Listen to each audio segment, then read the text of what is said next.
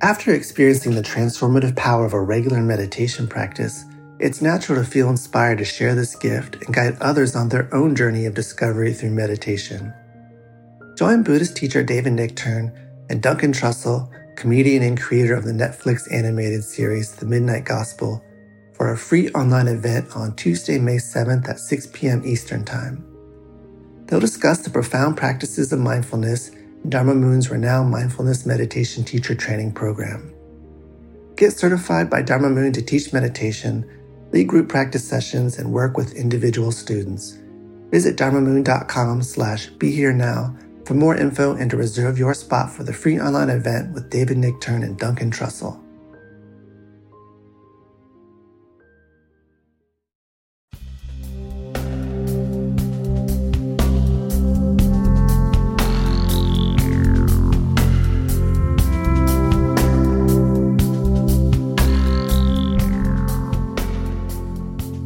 Hi, everyone. I'm back with Mind Rolling, and I'm with Tenzin Priyadarshi, Venerable Tenzin. It's so great to meet you, and it's like I got to know about you through our mutual friend, Robert Thurman, and Bob was kind enough to introduce me, so thank you, Bob, for this. Yes, thank you. He's a wonderful spiritual friend and a mentor. Yeah, that's right. Didn't you go to? I want you to tell your story a little bit, but obviously you ended up meeting Bob, and I think I saw some. You met him a long time ago, like when you were a student, right? That is correct. Yeah. I had just arrived in the U.S. some 25 years ago. Wow. Amazing story. So Tenzin's written a book, Running Toward Mystery, The Adventures of an Unconventional Life, to say the least, and highly, highly enjoyable read, and full of informative. Part of what I do here with Mind Rolling is, try and make some of the, shall we say, more esoteric teachings, translated in as practical a way as I can through my own lens. And boy, you've got some wonderful, wonderful practical things here for people to grab onto to make a little bit more balance in our lives. So thank you, appreciate that. And so whenever I meet somebody new, I usually say to them, well, what was it that gave you, as you were a child and you were growing up and you grew up with all of the causes and conditions and the habitual patterns that got created, the I identity. What is it that led you to understand there is another place, a reality that is not dependent on senses and that I that we're normally, our story, basically. But in your case, very unusual that you grew up knowing from the get-go where your Dharma was pointed. And as a 10-year-old, you actually took off. And you come from a Brahmin Hindu family, am I correct? That is correct. Yeah. Yes. So enough of me. Tell us a little bit of how did those causes and conditions, what were they like in your growing up, and then the path that was so obvious to you in so many different ways. Firstly, thank you for this opportunity. And as I mentioned in the book, I think if I had to boil down how it all got triggered, of course, for the Buddhist, the short answers are karma and sanskara. Those two things would explain the trigger mechanism. And I was fortunate enough to be part of a very loving family. Of course, somewhat social Hindus and Brahmins, and quite open-minded. And they encouraged parts of my exploration, but I think they freaked out when I expressed my strong interest in joining a Buddhist monastic order. being the only son in the family, and of a particular social class, that raised certain challenges for even my most loving parents. Yeah. And may I remind everybody that highly unusual, I mean, not so unusual where maybe a child or a young man decides to go off onto a path of monkhood, spiritual path, but not a Hindu family man joining a Buddhist, monastery, or in any way would that be considered, as they say in Yiddish, kosher? Was not. Kosher. That is correct. Yeah. For the longest time, I was the Sangha of one. Coming from that background. Yes. Yeah. So, just delve a little further. I mean, the story, it's just amazing. I mean, everybody, Tenzin's story just points to we say these words, karma and samskaras, easily, and they're not so easy to fully understand in one's mind, intellectually rather. But look, that dream, tell us that story. I mean, it's just fantastic. The dream you had that led you out the door. So, over the course of my life, I have tried to tell this story in many ways, and of course, there was always the desire to have a logical story or have a rational story. But despite several attempts, I now just tell the story as it happened, as I believe that there's something more than just rational or irrational. That there's a domain of non-rational that we need to explore more and more. And the only reason I paid attention to it was because it was a recurring dream and a set of recurring dreams that started perhaps when I was 6 years old and kept recurring, and I did not make much sense of it. And when I spoke to my parents or others, they attributed it to a child's imagination. But by the time I turned 10, the dream became very strong. And in particular, the sights, the faces of what I later came to know were some Buddhist monks, prominent teachers, and a location which I later ran away to, that was the Vulture Peak, where the historical Buddha had given many of the important teachings. So by the time I turned 10, the dreams had become much more intense, and I just could not ignore it. And one fine morning, early in the morning, I decided to run away from my boarding school. At 10? At 10.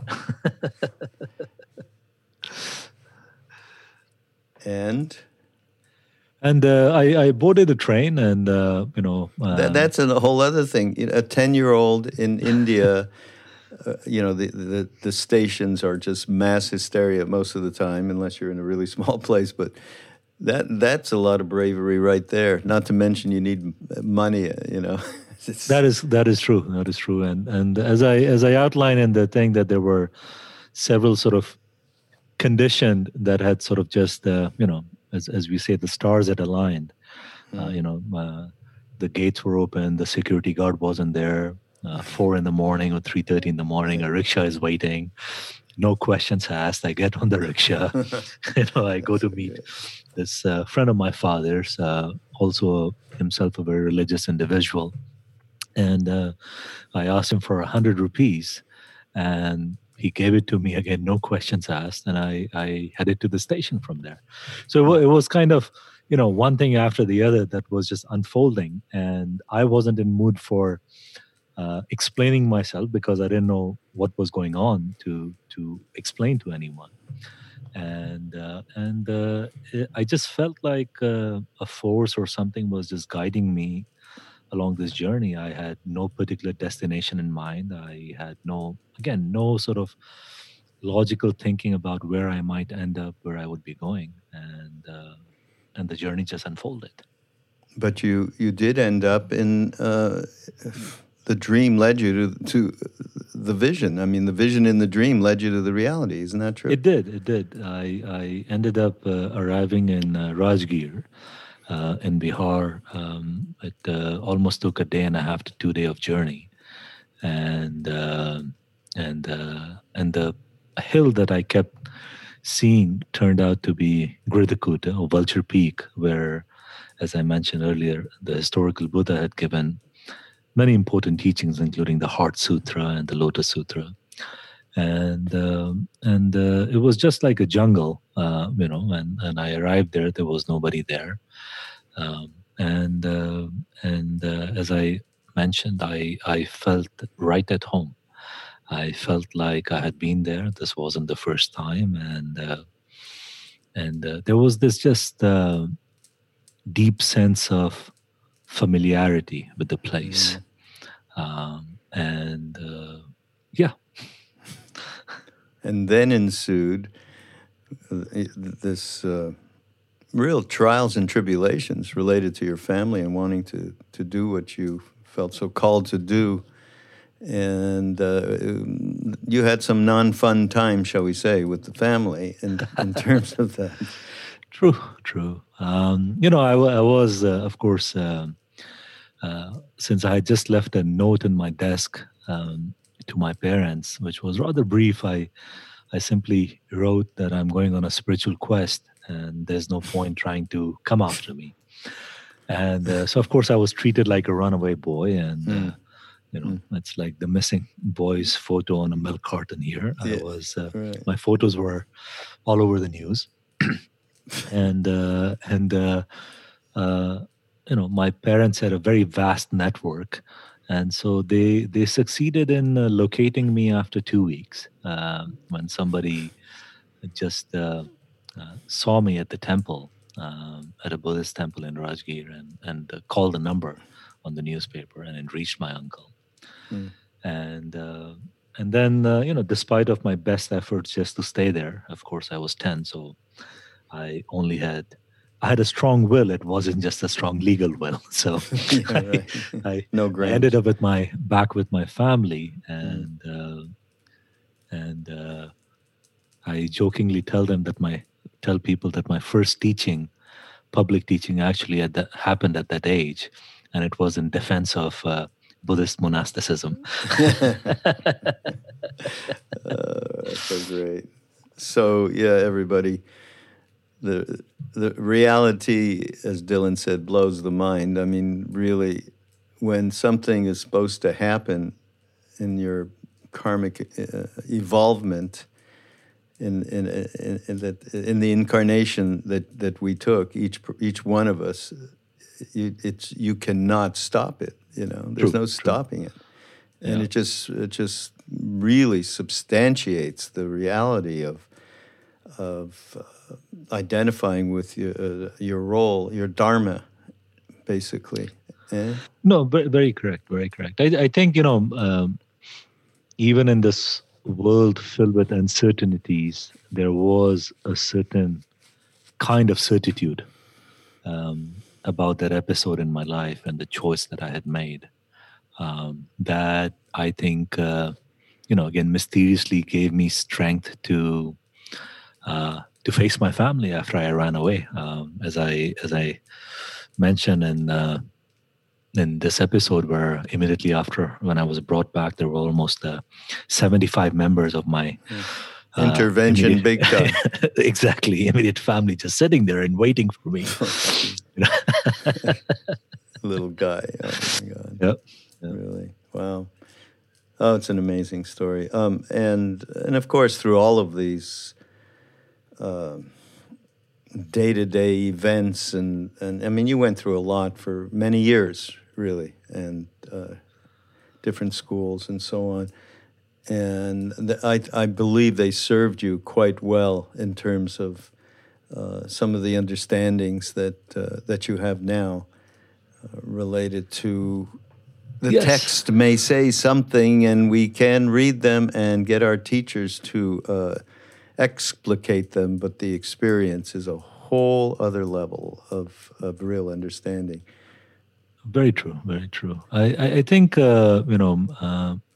it was several forms of learning that took place. I mean, of course, one is my parents' emphasis on secular learning and secular education. So I ended up with, and you know, the best schools in those days were run by Christian Brothers, the Irish Christian Brothers. So I ended up continuing my studies with them, but at the same time, managed to stay in a monastery, stay in a temple, explore, the monastic life, and it was, it wasn't fun during that time, because I was almost juggling two curriculums at the same time.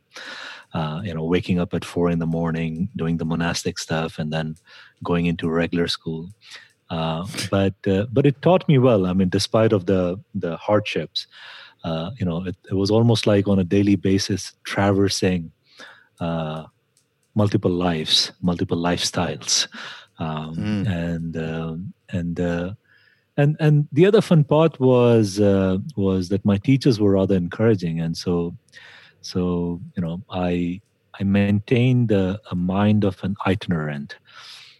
So to be able to hang out with sadhus, passerby, tantrics, just sit down and learn and have a conversation and engage in practice, and that was just delightful. Mm-hmm. Yeah, I mean, they call it not knowing mind, something exactly, like that. Exactly. Right? But I do, in the book, I mean, this is discussed. Intellectual understanding will never provide the complete picture at any level. We need to test in ways that are not just theoretical, but grounded in experience. And you said there was a reason I headed for the train station first and the library later. That's a good line, man. You can learn all there is to know about physics and home mechanics that go into riding a bicycle, but fill the blackboard with formulas and equations and fill it. But until you get in the seat, until you fall off a few times and get back on, whatever you can say about riding a bike will fall short of even a child's experience. That's a great analogy for our reality, is it not? I mean, It is. I mean, you can have all kinds of theoretical framing and storytelling and narratives about spiritual experiences and life, but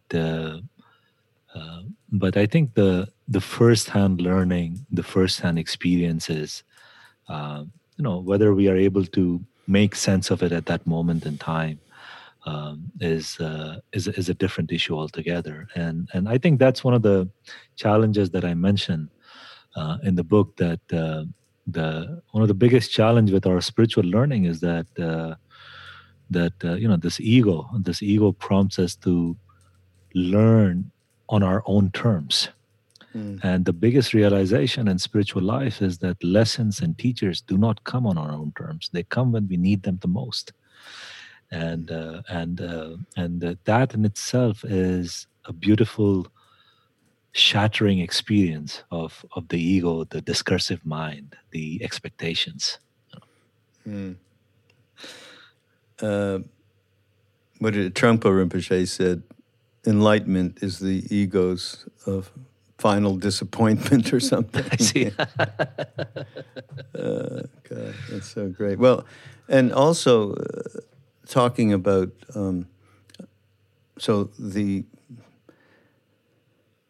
faith. Faith is, I think, an important thing to talk about. I come from the Bhakti Yoga tradition. I think you know who Ram Dass is, and Neem Karoli Baba is our guru. Krishna Das, I believe you've met Krishna Das as well. Yeah, a couple of times. Yes. Yeah. So we come from that tradition, but interestingly enough, and I've said this many times, somehow we were, not all of us, but a large portion. I mean, there's only a few hundred Westerners that ever met Neem Karoli Baba back in that day, in the early 70s. And a large part of us ended up taking Buddhist teachings, okay? It was unusual. And he, like we would go do, the Vipassana courses in Bodh Gaya that were happening. and I think you know Sharon Salzberg and some of the other Yeah. teachers that brought her, or Jack Kornfield, Joseph Goldstein. They were all our friends. And so we gravitated over to doing these courses. I didn't even know. I mean, I think the initial, I mean, Sharon found it, however way she found it, and Joseph, but like Ram Dass was told by, I think, Bhagavan Das, hey, there's a great Buddhist meditation course. And he couldn't, he said, okay, well, what the hell? It was that kind of thing. But then all of us were doing it. And Maharaji, Neem Karoli Baba used to say, in English, you going to the course? You going to the course? Isn't that great? And it was like, okay, we thought he was happy to get rid of us, all these little hippies that he had around him all the time. And then we'd go and come back and he'd say, oh, show me. So you know how to meditate now? Okay, show me. And we'd all like sit straight as an arrow, with our eyes closed. And then we'd hear this high-pealed laughter. Look, they know how to meditate. That was the extent of our, we became steeped so far into this particular meditative practice to this day, many of us, including myself. And then it was beyond that. It was meeting various Tibetan teachers, great teachers, 16th Karmapa and Kalu Rinpoche and Dilgo Khyentse Rinpoche, amazing masters. And many of us, to this day, are quite still involved in, taking teachings from one or another, or just hanging out. And so all of this long thing is to say that although our tradition is steeped in Buddha, in bhakti concept of devotion and faith, and Guru's grace, Guru Kripa, which you know so well, coming from where you come from, which you understand, you understand it completely, absolutely completely. And somehow we were driven also by karma and basically the Guru setting this up for us to really bring together discriminating wisdom, which Buddhism so much represents, with faith, devotion, etc., etc. And that, to me, that combination is very, very powerful. And you do mention in the book that faith, it doesn't stand in opposition to inquiry, and it's far more effective when it's not blind. So yeah, talk about that. I think, thank you for sharing. I'm always sort of delighted to hear stories of Neem Karoli Baba.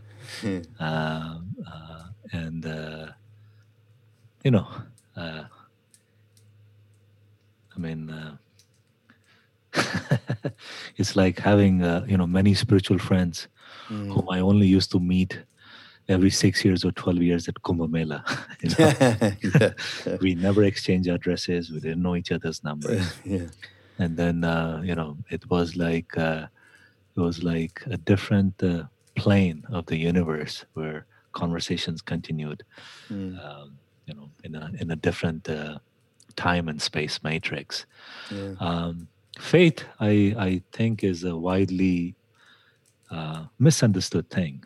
It's widely misunderstood because in the West, we tend to simply juxtapose it against reason. And as you are, very well aware, in the Indic tradition, in Indian tradition, the notion of bhakti includes reason.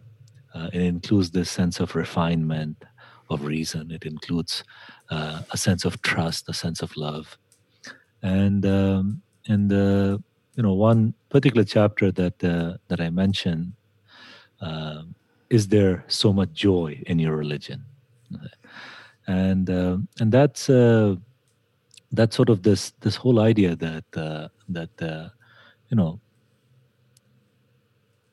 coming from both Buddhist tradition and being born into a family where my father came from a Vaishnava family and my mother came from a Shakta tantric family.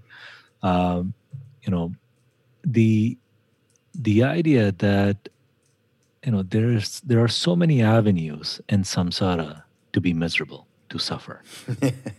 that our endless. practice of religion should not be one of those places. Yeah, right. You know, so the idea that if we simply come into spiritual practice and we continue to be miserable and we romanticize misery, you know, it goes against this whole idea of spiritual joy. It goes against this whole idea of bhakti in some regard. Yeah. Because bhakti, I believe, is the first sort of stepping stone to non-duality. It's the first stepping stone to recognizing that this I is not really that useful, that important. Yeah. Bhakti is what puts me in contrast with the universe. You know, and it's important to recognize that contrast. The more we are cognizant of that contrast, the less we give into self-cherishment and self-importance.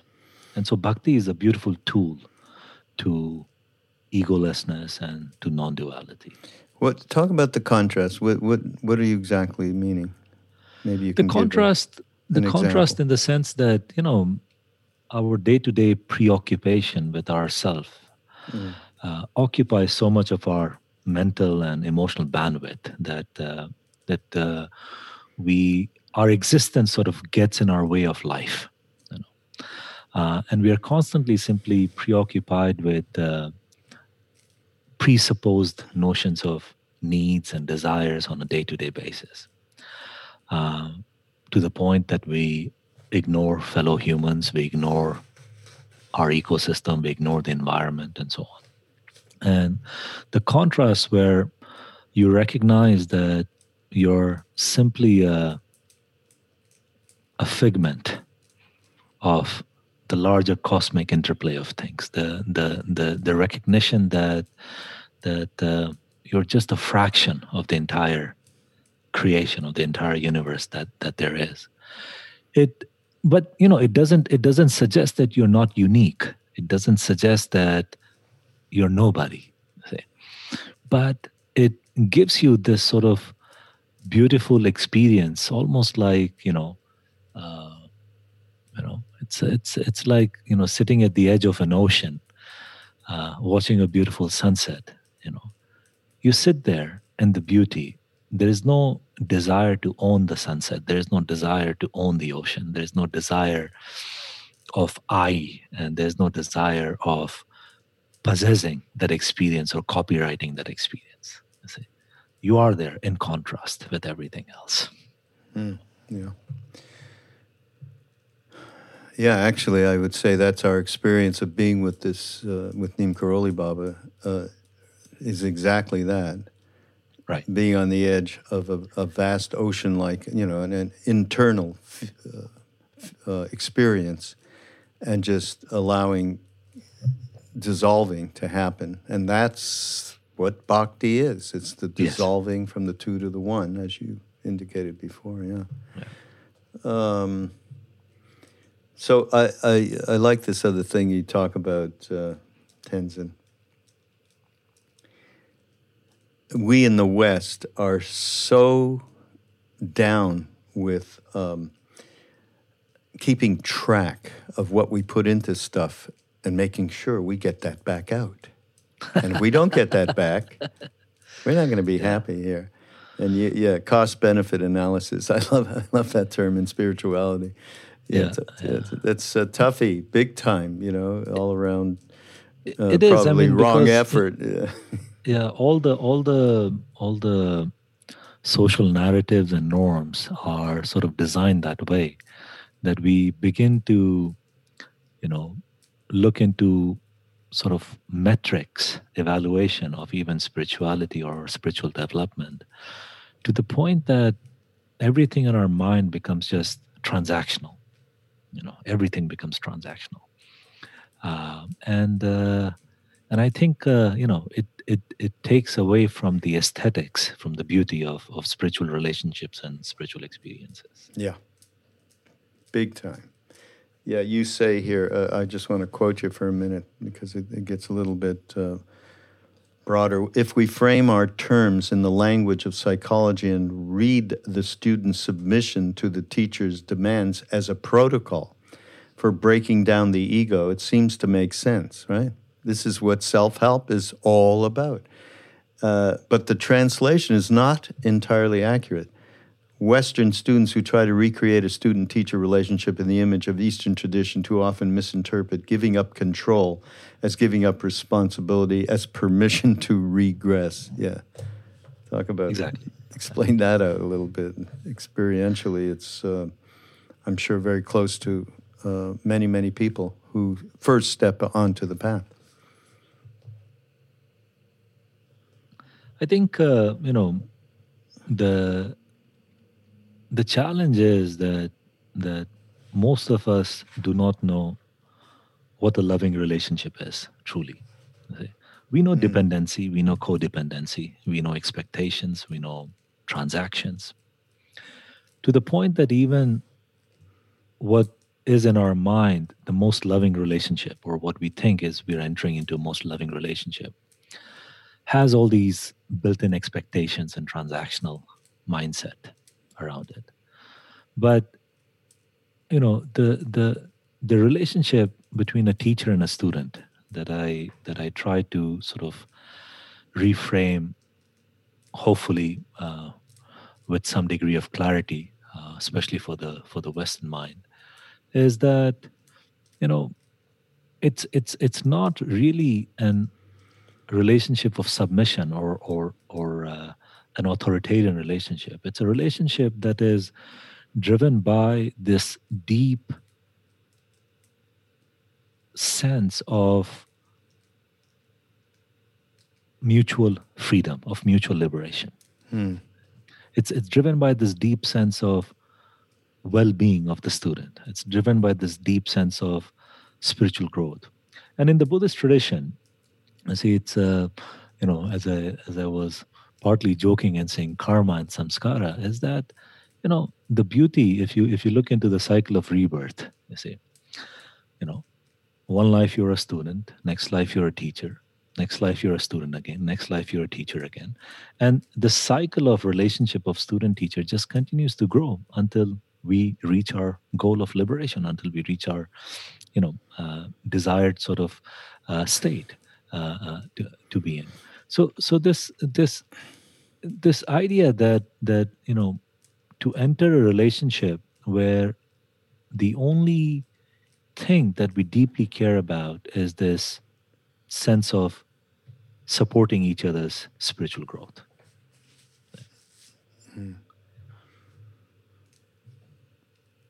You can imagine, for example, when you were sitting with Neem Karoli Baba, what did he want from you? Nothing. What did he give you? Everything. That's the presence of a teacher. Yeah. I guess we have difficulty also in terms of nomenclature around teacher and a being that has gone beyond duality, right? Who's not living in subject-object anymore. Yeah. And then it's not even a question of the relationship that you just talked about, which is absolutely, completely correct with a teacher. In this case, it was like somebody. I mean, when I look back, I can just, the phrasing that I would use, it was like a computer that just did the right thing. There wasn't anything I'm going to do. There was no doing. There was no nothing like that, And I experienced that same thing. Although my meeting with 16th Karmapa, His Holiness, was in a black hat ceremony. So it was a few hours, whatever it was, few hours, and then I did have because he did a one-on-one with everybody, and that was the moment I understood that thing that I experienced with Neem Karoli Baba was in 16th Karmapa, the same, whatever that ineffable thing, and it had nothing to do with bodies, right? Yes. That was my first absolute big hit on the head about that, and that was a big thing. And so I do believe that in these cases, these beings, they have nothing to do, as you said, there's nothing they want, there's nothing to do with anybody except they have, it sounds to me like, what did Ram Dass call it? A pod, he called it a soul pod. Can't use that word in this case, but they seem to have, however many people that they met and that, that encountered their being was perfectly right in each moment, and that I'm supposing continue. It happened before, it will continue in the future. They are very special beings. No, I think we need to learn to make a distinction between personality and presence. If we simply see teacher as a personality and our mind is sort of just driven around personality, identity, and things like that, then again, envy arises, jealousy arises, the sense of my teacher arises, my teacher is greater than your teacher, that arises. All this sort of worldly fallacies around these things. But the presence, this kind, selfless presence of a teacher that is just nurturing in nature. It's like basking in sunlight. You see, the sun doesn't want anything from you. And I think that's the spirit of relationship that we need to explore more, to understand the presence of spiritual beings. Yeah, and it points to that same presence we all have, and that is the point of it all, is it not? Something else here that's interesting is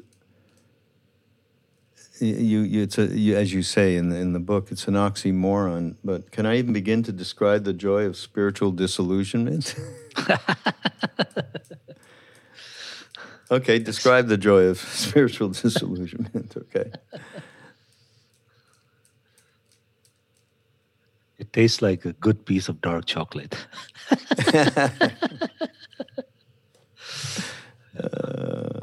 That's great. But I need you to go further. Actually, in this thing, it's funny, you talk about kirtan, meaning praise, and although Krishna danced in the words that we sang that night, his flute reeled us spinning, praise flowed from me without aim or boundary, not stopping at Krishna. So you were talking about joy here. So, but it's too, we got to get through the oxymoronish thing of joy, equating with spiritual disillusionment. Well, I think, it was a particular episode, and I was around maybe 12 or 13 years old. And I had met my fair share of spiritual gurus and teachers in India, and had plenty of exposure to religious institutions and so on. And the politics of things, the shallowness that permeates much of religious institutions and people around spiritual teachers and so on. It was a full-blown experience of Kali Yuga, and so of course, the mind was itself disillusioned at that moment, in the sense of, that I left the so-called worldly life or worldly existence, hoping that I'll find something of value, of beauty in religious life. And then I realized that no, there are gradations there as well, that even in religious life, not all the deeper sense of meaning and freedom comes at the surface level. But it was a particular stage in my life where I was experiencing quite a bit of misery, as of spiritual struggle and so on. And this particular episode where I'm sort of again mysteriously called into a 2 in the morning kirtan that's going on in this house in a residential neighborhood. And I go In there Delhi, right? in Delhi, in Karol Bagh, and people are dancing, and I just, go inside and I start singing and dancing. I was familiar with the language. Hare and Krishna, the right? words. It was Hare Krishna, and there were some beautiful bhajans that were getting sung. And there was this moment of ecstasy, and then the Swami walks up right to me, the short guy, I still remember, and he looks at my face and he goes, "Tomar dharmate eto ananda paba jaye ki?" That is there so much joy in your religion? And it was like a thunderbolt. And I left that morning. I think the kirtan probably lasted until 4:30 a.m. or so, and I went home. And this question, is there so much joy in your religion, had hit me hard.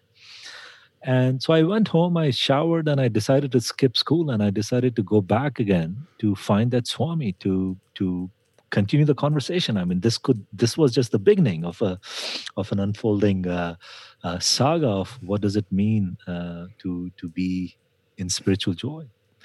And I get there, and it's completely quiet. And then this caretaker sort of lets me in. He says, what do you want to do? And I said, I want to meet the Swami. And he says, no, there's nobody here. And I said, no, can I go upstairs? And so he takes me upstairs, and I knew the temple. And I said, I was here last night, at 2 a.m. He said, not possible. He says, the place is closed. And I said, no, I need to see that Swami who was leading the kirtan last night.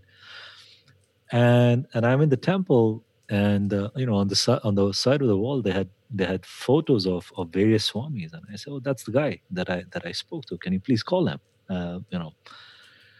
And I still remember this guy just turned completely white, like he was talking to a ghost or something. Wow. And he just looks at me and he says, "Are you sure that's not possible?" And I said, No. Just call the Swami. I was with him last night, and I have so many questions for him. And he said, well, he passed away several years ago. Oh, shit. Oh, so all this night I was, it's like, I was dancing with the embodiment, the ghostly embodiment of disciples of Krishna and Shiva. Fantastic. It's all real. It's unbelievable. Wow.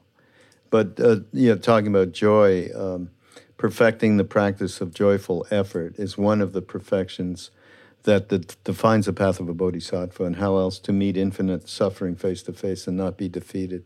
I read that passage and think of what we're going through here in this country. A very, very difficult times with the pandemic, and of course with Black Lives Matter and the protests, and getting a sense of that reality, I think, is so important. But contextualize a little bit joyful effort. Now, right effort is one of the Eightfold Path. That's correct. Yeah, so talk about joyful effort. Because, people like effort, oh my God, I got to do this thing. I got to meditate. I don't know. Do you? I think the biggest challenge with, human mindset is that our own habits are our biggest obstacles. Our own habits are our biggest obstacles, both in terms of the perception, how we see the world, how we see each other. And also in terms of our own experience, the self-cherishment, the sense that somehow, I'm the chosen one, or I'm more special than somebody else. These are the trappings of conventional life, sometimes also trappings of spiritual life. But I think I truly believe that the universe has, in some ways, granted us, this gift. It's a very painful series of things. But firstly, with the pandemic, that despite of our faith in science, despite of our faith in speedy resolutions and speedy remedies, the fact that there was so much suffering, the fact that it led us to have some lone time, and we struggled with it. We struggled with the idea of silence. We struggled with the idea of solitude. That somehow we have forgotten. We have no education to be alone. We have no education to use the time of solitude and introspection and so on to sort of go deeper within ourselves. We are constantly looking for distractions and things of that nature. Get friendly with ourselves is not on our schedule. Exactly. And so, and then that was happening. And then, of course, the whole, sort of these violent outbursts of race relations and race tensions, which are, again, something that has been going on in our society for more than 100, 200 years, that we have not come face to face with, that we have not had any form of reckoning with. And so this idea that people these days are speaking of a new normal, and then there is this desire on the part of wider members of society to just go back to the old normal, to just go back to our old ways of life and business as usual and so on. And it would be a shame if we simply went back to the old normal. It will be a shame to ignore this beautiful portal of change, to ignore this beautiful opportunity to transform human and societal behavior. And that's where the notion of joyful effort comes in, that if we want to create a new normal, it's not just about effort, it's about taking joy in the effort. It's about taking joy in the fact that if I have to make an effort to get rid of my biases, to get rid of my biases against another human being, to get rid of my biases against how I consume environment rather than having a healthy relationship with it. Let that effort be joyful effort, that we are going to learn something and that it is going to bring about a net positive in the process of effort. And it's a kind of effort that we should seek out. And in the seeking out, I do believe that the more we discover ourselves, the more we'll be able to discover the beauty of interdependence, the beauty of interconnectedness of all things. Otherwise, we will simply nurture and be, sort of subjugated to this consumer mindset, to this consumer behavior. Yeah. I think the joyful part, is the interconnected part, that, wow, we're happy to be able to connect with everyone that we can possibly connect to and offer our love, our compassion, our kindness, as His Holiness says. Right. So, yeah, I think it's really, really important. I'm glad you brought it forward in the book. So it's really also I guess Nagarjuna is somebody that seems important to you as one of our past teachers, right? Yes. From the Nalanda, 2nd century and all that. And I really love this part that you talk about. It's all very well to wave a hand and dismiss this world as illusion. What does that mean? If what is real, if not what lies at hand? And talk about how he did it, because that's a big issue here as well. And basically it forms the whole basis for spiritual bypass, right? It's all Maya. So yes, what? Yes. The thing is that it is all Maya, but the question is, will our role be in joyful Maya or miserable Maya? That whether we are going to use this Maya for the purpose of freedom, or whether we are going to use this Maya to perpetuate deception and delusion and so on. But Nagarjuna is of course, a wonderful, wonderful teacher uh, who reminds us that even when we get to recognize that everything is an illusion, that it does not permit us to overcome the immediate responsibility that is dictated by the domain of that reality. See? So the idea that yes, everything is Maya, but within this framework, as long as I am in this life, that there ought to be some form of ethical framing, some form of compassionate framing in terms of how I live this life. That the recognition of Maya is not a dismissal of reality. See? In fact, when we dismiss the world and we dismiss the people herein simply as illusion, I think that is an incomplete realization of what Maya is, of what illusion is. And this is one of the biggest debate in the Buddhist tradition, which is that, if everything is an illusion, what's the point of being compassionate? If human beings are illusion, then what's the point of being compassionate towards them? And this sense that, one of the disciples of Nagarjuna used to say that never forget to be respectful towards sentient beings, because it is the sentient beings who are the cause of enlightenment. Meaning that if we don't recognize sentient beings, if we don't recognize how our interactions, our day-to-day interactions with these sentient beings occurs, that all of our perfections, the perfection of joy, the perfection of wisdom, the perfection of generosity, all this occurs, all this happens because of the sentient world. And therefore, it is truly without them that we won't have any experience of what enlightenment is like. Mm-hmm. Yeah. But back to just a little bit around, the cop-out of it's all illusion and so on. Actions have consequences, you mentioned, and I think that's extraordinarily important that we realize, and it goes back to, joyful effort. Part of joyful effort is realizing that that actions have consequences, and that we do creates waves. Even a thought form. A guy cutting you off in a car. You don't have to be yelling out the window. You blah blah blah. You have it in your mind. You're still waveforms. So.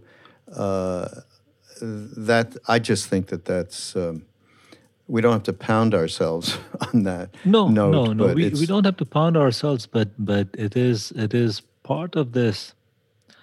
The way I try to suggest it's part of this ethical imagination that we as humans need to engage in, which is that if we deeply believed that every action has consequence. It is not to say that we should live our life in fear of those consequences, because it gives us control over what our actions are going to be, hence the consequences. And so this whole sense of joyful effort or compassionate action, or action that arises from an altruistic mindset and so on, that these are all within the grasp, within the means of human psyche. And it would be a very different world today if we all truly believed that there is karma. Simply said. Yeah. Not just in a distant life, yeah, or anything right, like that, but just that there is karma. Yeah. There is karma. Oh my. We're getting close to the end of our podcast here, our time. But I can't... To me, you expressed in one part of the book, and this is directly from Buddha, what is the core of everything. I mean, nothing makes more sense than this to me.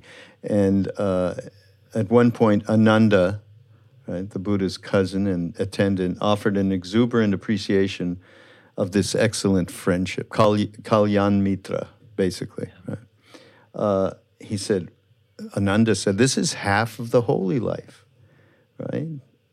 Good friendship, good companionship, good camaraderie. And the Buddha corrected him, said, not so, Ananda. Don't say that. Good friendship, good companionship, good camaraderie is actually the whole of holy life. Sangha, right? Yeah. Sangha and Hindu satsang. Satsang. It's a very, very valuable thing. We are social creatures. There is no denying of that. But we should be mindful in terms of who we choose to hang out with, because that that sort of changes our psyche, our outlook. And there's nothing better. Oftentimes we like to simply hang out with people who agree with us or who flatter us and so on and so forth. There are all kinds of friendships in this world. But if we truly understood, again, this notion of spiritual friendship, the friendship that allows us to be in the company, be in the presence, mutually seeking truth and understanding and studying reality. What a beauty that is. Yeah, what a beauty that is. Yeah, absolutely. Gee, we haven't said, the kind of work that you do. Tenzin, Venerable Tenzin, is president of the Dalai Lama Center for Ethics and Transformative Values at Massachusetts Institute of Technology, MIT. That's a big mouthful just saying it. Never mind what the actual work is, my Lord. Well, I would like to say that I think the work is as audacious as the title, and believe me, there were folks around me who were trying to come up with better acronyms or better titles for this thing. But it is the work is fueled by the call of the Dalai Lama and individuals like Archbishop Tutu to make effort in our system of learning, in our systems of education, to make society more ethical, and not by just traditional ways of imparting dictums or education in that manner, but truly to sort of foster conversations around what is truly of value. And how should we, how should we behave? How should we conduct ourselves so that we can take care of each other and take care of the planet for the better in the long term? And that requires transformative values. That requires sort of deeper transformation of individuals in society. Yeah. And anybody who knows His Holiness or has gone to any teaching or has read any book, this is core for him to get out there in this world. So it's fantastic you're doing this. How about a parting gift is an anecdote of being with His Holiness? Everyone has. Give us one. Just the delight of this human being. Well, he's just a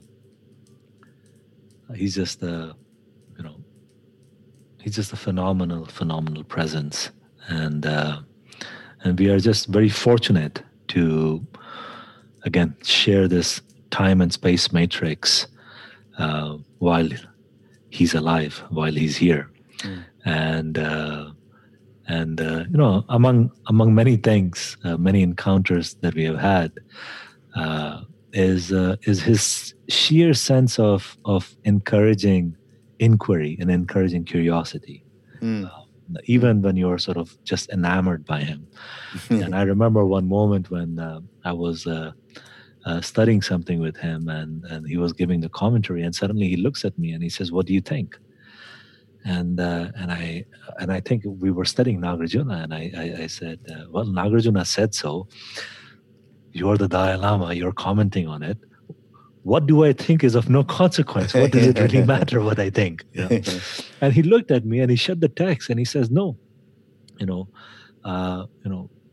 even Buddha said to investigate his words. And this is where, going back again to this idea of making a distinction between personality and presence. See, that the Dalai Lama, His Holiness the Dalai Lama, is that kind, compassionate, encouraging presence that just wants us to be more curious and wants us to become better just by his mere presence, even if he doesn't utter a word. Yeah. Amazing. Thank you so much, Tenzin, for being here.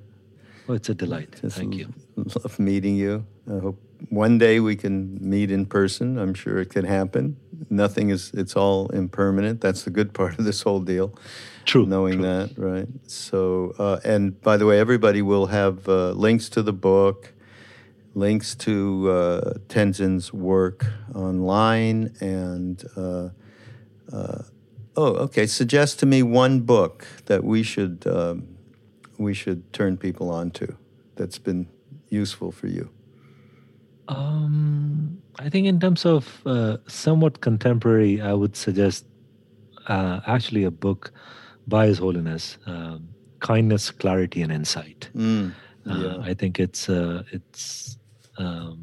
lessons in it are very timely. Kindness, I don't know that book, although he has a lot of books. That is true.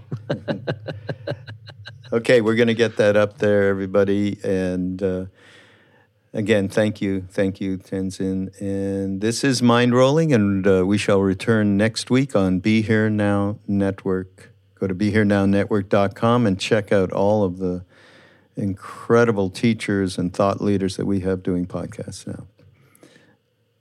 Bye-bye. Ram Nam. Thank you. Ram Nam. Thank you.